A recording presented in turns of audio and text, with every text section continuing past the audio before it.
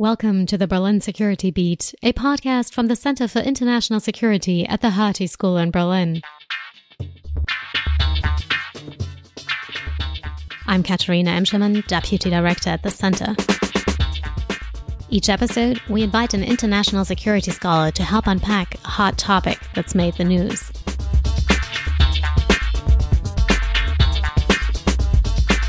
In today's episode, we talk about grand strategy. U.S. President Joe Biden, in his first foreign policy speech, repeatedly referred to the present as this new moment. What he meant was, and I quote, advancing authoritarianism and accelerating global challenges from the pandemic to the climate crisis to nuclear proliferation. In a chaotic moment like this, historians Maeve Ryan and Andrew Earhart argue grand strategy is indispensable. Political scientists Daniel Drezner, Ronald Krebs, and Randall Schweller disagree. In a world of disorder, they say, grand strategy does not work well. It might even be dangerous. That's why I called Stacey Goddard, professor of political science at Wellesley College and director of the Madeleine Colbrell Albright Institute for Global Affairs. Her research focuses on international order, grand strategy, and global power politics. Stacey and I discuss grand strategy successes and failures, why talk isn't cheap, how a Cold War 2.0 between the United States and China could become a self-fulfilling prophecy, and how to avoid that, why the United States should not over-rely on its military, and, not entirely unrelated, 1990s nostalgia. Now, I'm excited to welcome Stacey Goddard as our February guest scholar on the Berlin Security Beat. Hello, Stacey. Hi, how are you doing, Katharina? I'm great, thank you. Before we talk strategy, I hear you like hiking. What are your favorite backpacking spots and what essential items do you always bring? Oh, I have a couple of favorite backpacking spots. My husband's from Northern California, so anytime we can get out there in Yosemite National Park or anywhere in the Sierra Mountains is really just great. But right now, I have 2 elementary school age kids, and I've been introducing them to backpacking. So we do just a lot in our backyard over in Mount Greylock in Western Massachusetts. Essential items. I'm always somebody who likes to bring a bit of a dessert for the kids, so you'll find s'mores or some sort of dehydrated ice cream sandwich. And then if I'm going to really get confessional on you, I've gotten to tucking a beer into my water reservoir so I can just kind of curl up at night and feel really like I've accomplished something for the day. Thank you. And, this is the Berlin Security Beat. So I got to ask you, what song do you think best describes the current state of the world? So I'm going to go old school back to my 1980s, 1990s roots and say it's got to be REM's It's the End of the World as We Know It, but I feel fine. And I think it's that last part we really need to hold on to so we don't get too nihilistic in this moment. I love that you said that because A, I feel you, and B, you won't believe it. The guest we had last month said the exact same thing. So it's got to be something about REM. It's having a revival. It really should have a revival. It really does capture the moment. So... The new U.S. administration under President Joe Biden faces enormous challenges at home and abroad. In response to these challenges, experts like defense consultant Scott Lawless have called for a revitalization of American grand strategy. What is grand strategy? I think that's a really good question. And one thing I want to say is there's a lot of contestation around what that term really means. To my mind, what grand strategy is it's going to sound kind of strange, but it's a story, right? Barry Posen calls it a theory of how a state secures itself. And what I would say is we can turn that into a story about how a state secures itself. So within this story, there are a few different elements. There's a story about who a political community is, what it wants, what its interests are. So what exactly is the United States and what types of interests does the United States have? That the hokey one would be, the United States wants to preserve its democracy. Second is the story about means. So what means does a state have to pursue those ends and those interests? Military power, economic power, diplomatic power.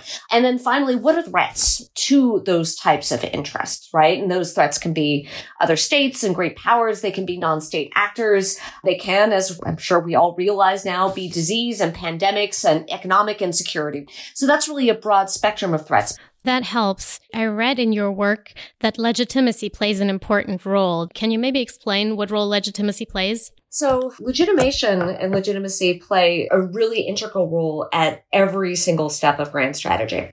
there's always going to be some sort of existing narrative out there that tells you what types of ends and interests are legitimate, right? It would not be legitimate, for example, for the United States to say it wants to pursue a formal empire. And we can talk about informal imperialism and hierarchy, but a formal empire, that's not going to be something that falls into the realm of legitimate grand strategy. It also plays into the definition of means. What types of legitimate means do you have? So in theory, a state can use myriad instruments to pursue its goals. But in reality, when policymakers come to the table, they're going to be circumscribed by what they understand to be legitimate means, right? So is warfare, for example, legitimate means? Well, arguably now in the current age, it's only legitimate under really particular circumstances, oftentimes defined in terms of self-defense. And finally, legitimacy is incredibly important when it comes to mobilizing support for a grand strategy. Grand strategy doesn't just happen on its own. One needs to actually be able to get resources both domestically as well as abroad from allies and partners. And to do that, you need to be able to tell a story about the purpose of grand strategy. Why are you doing it? And those reasons really need to be able to resonate with those audiences. So maybe you can tell us about some successful grand strategies and some grand strategy failures. Yeah, I think I can think of a few, and I'll do one going back to the 1990s, since that can be a theme today along with REM, and then one a little more present. So in thinking about one going back, I did some recent research about NATO expansion. And one of the things you notice is there were lots of policy options on the tables in the 1990s in terms of what the United States was going to do with its institutions. And one that looked like it should have been a leading contender was something called Partnership for Peace. And this would have been, rather than expanding NATO immediately, this would have been a strategy that would have brought Eastern European countries, the former Soviet Union, and even Russia itself into a collective security fold. And it would have existed aside from NATO. And that actually, it looked like a really promising political bargain. There was a lot of policymakers in Washington, D.C. on board. Russia even expressed its interest in this idea. But eventually, it ended up really getting pushed off the table by those that said that wasn't a legitimate policy option. And the reason they said it wasn't legitimate is some people managed to basically frame this as you're just redrawing the Iron Curtain again. You need to let in Central European, Eastern European states. Or if you're not, you're violating your own liberal principles by denying them interest into NATO. So that's one example where a policy option was really delegitimated because of this rhetoric. A more contemporary example, and I bring this up because I actually think this is something that continues to be relevant, is about how it is the United States can legitimate its continued investment in a liberal international order. I think one thing the United States has struggled with is an understanding, or what I would almost say is a counter movement against the liberal international order, that claims that the liberal international order doesn't serve United States national interests. Can you maybe summarize what you think makes up the liberal international order? Because it's a big word. Oh, absolutely. I think that's a really good point. So when I at least say the liberal international order, I'm speaking about a series of rules and institutions, formal and informal, that are designed, at least in theory, I'm not saying in practice, to advance a liberal agenda. And it basically does so. And again, its commitments are both in terms of substance and process, right? So substantively, these are institutions that are committed to advancing liberal principles such as human rights, free trade, and democratic principles. Procedurally, these institutions, again, are at least in theory, committed to operating as liberal institutions. So operating in terms of consensus, operating in terms of votes, attempting to actually build policy outcomes without relying on the mechanisms of coercion, for example.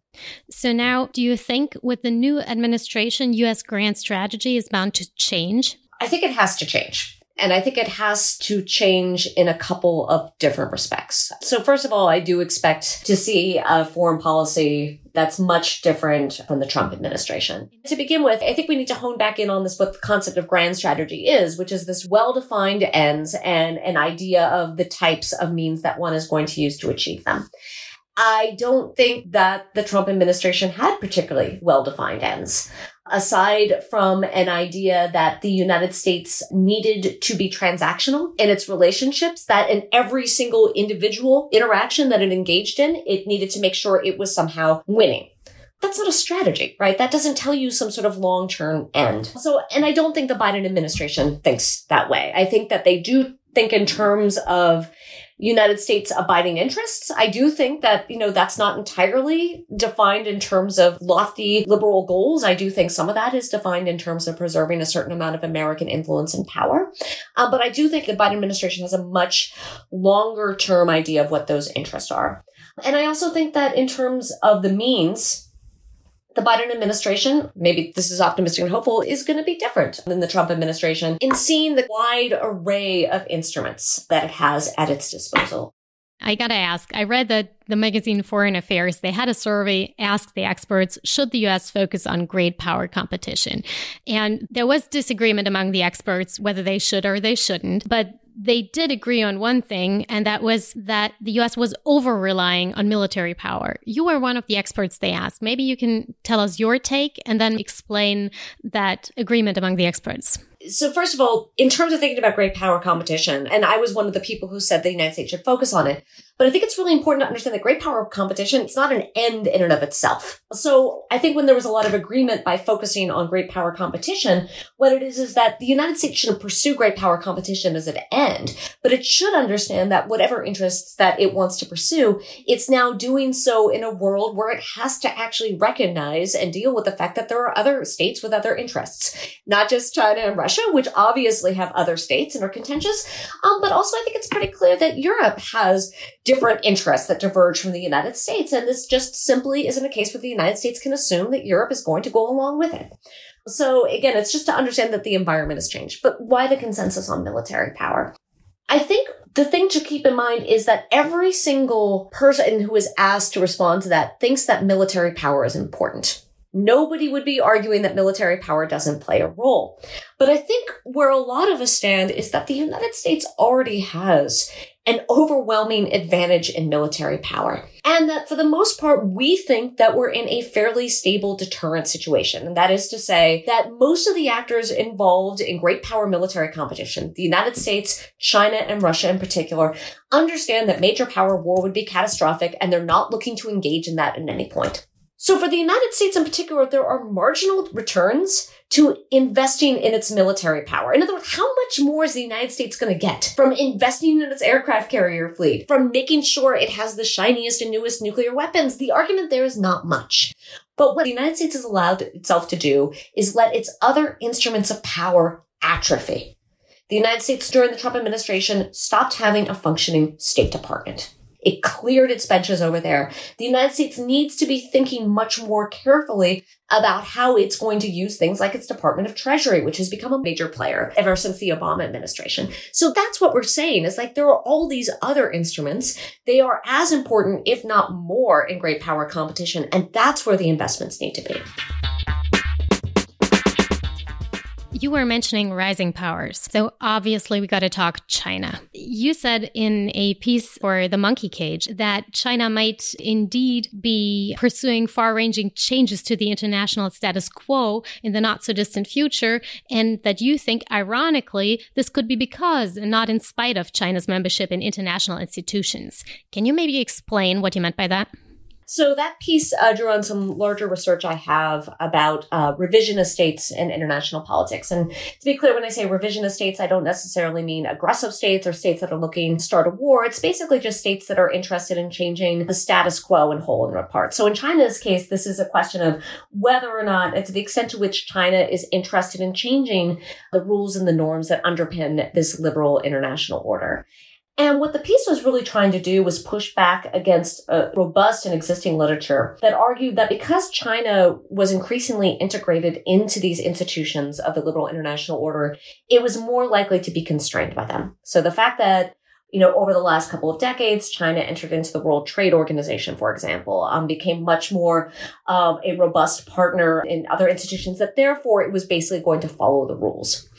And my argument was that the more central China became to this order, the more it would actually be able to use some of these rules and its norms to its own benefit. And combined with this, the fact that China is also building institutions outside of the liberal international order. For example? The Belt and Road Initiative is the big one. The types of diplomatic and institutional networks that are being built through that large infrastructure project. And again, it's in nascent stages. I don't want to overstate what the BRI is, but I think this is the type of example of new networks that China is laying down.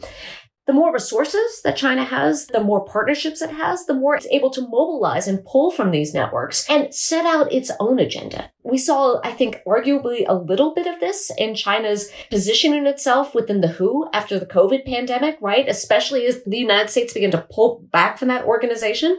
China began to say, look, we're a power player with this. Maybe we'll use these resources to build our own narrative about the COVID pandemic. Well, maybe we'll use this to become a provider of common goods in and of our own, right? So we see this type of narrative and type of movement as China begins to talk about what it might do with its own infrastructure. I mean, on the one hand, it claims that things like BRI are consistent with the liberal order.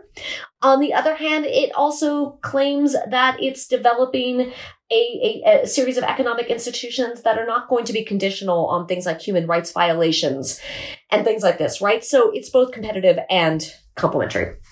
So now you've laid out a few of the sometimes diverging claims from China, and you're an expert on signals, on rhetoric. What do we make of those? How do we assess China?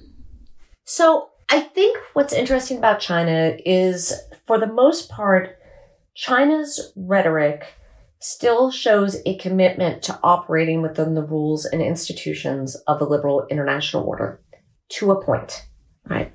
So certainly we haven't seen any sort of departure in terms of the rhetoric of a liberal economic order. We still see a rhetoric of a responsible leadership within existing institutions. We also, and I think particularly under President Xi, we've seen a movement towards a more nationalist rhetoric.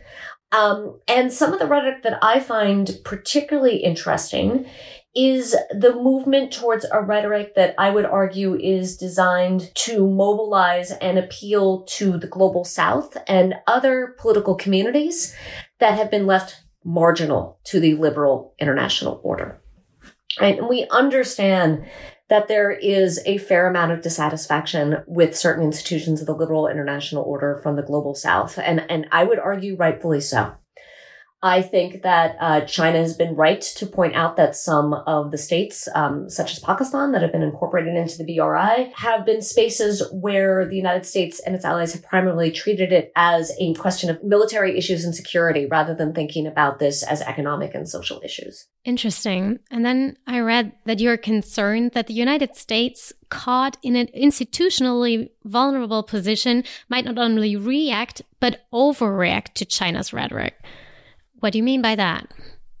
Unfortunately, I think that we're already seeing it in a lot of circumstances. So it's not surprising that China would adopt rhetoric that is inconsistent with the liberal international order in order to attempt to mobilize states that are outside of it, or even more importantly, in order to appeal to its own population. The CCP, I think it's gotten consistently stronger under Xi, but it sees its own vulnerabilities.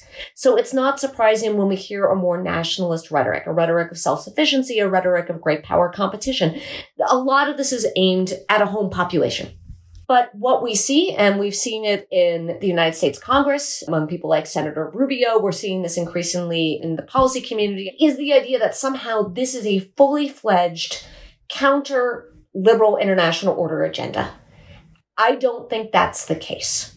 You think it's a rhetoric trap, the overreaction you're seeing? You think that's putting us on a self-fulfilling prophecy of conflict? Absolutely. This is the unfortunate about grand strategy, is that there really needs to be some sort of balancing line between understanding that one is going to be engaging in contestation, and one might even be engaged in great power competition. But one doesn't need to turn that into some sort of existential threat in order to mobilize resources or engage in that competition. That you can actually identify that there is contestation against your interests, that one might need to be competitive without turning this into a Cold War number 2. And that's my concern, is that interplay, that certain actors in the United States and outside hear the rhetoric and then begin to turn this into yet another ideological battle. I see. And you said that's partially a problem with some grand strategic thinking. Professors Daniel Drezner, Ronald Krebs, and Randall Schweller argue in the magazine Foreign Affairs, grand strategy is dead. And they say that rather than quarrel over contending strategic doctrines, academics, pundits, think tankers, and policymakers should focus more on pragmatic forms of problem solving, so more case by case. They say it's time to think small. What do you think? So the first thing I have to say is, all three of these scholars are friends and people I like and admire and respect a lot. And I think they're wrong. And if my co-author Ron Krebs listens to this, I think he's wrong. So why do I think they're wrong? I think in many ways what they've done is they set up a little bit of a straw man with grand strategy. And what their real target is not grand strategy per se, but inflexible ideological grand strategy. What I don't understand about their argument is they want to do things on a case-by-case basis and just be pragmatic. Well, that's wonderful. How do you decide what cases are worth taking up without having a larger idea about what matters? So, for example, they talk about corporations. Their big comparison is corporations don't have big grand strategies. They delegate, they put things into middle management, and that's how things happen. Well, that's true to an extent. But corporations understand what their job is. They have a mission. They understand what the threats are. That's the same way the United States needs to be, or I think any state needs to be. You need to have some sort of core idea about what your mission is and the ends you're pursuing. That's what grounds you in being able to decide what type of project should you approve? What type of conflict should warrant an intervention, right? You can't just do that case by case. You need to have some sort of baseline measure to evaluate that. And based on that, what would you say are the policy implications?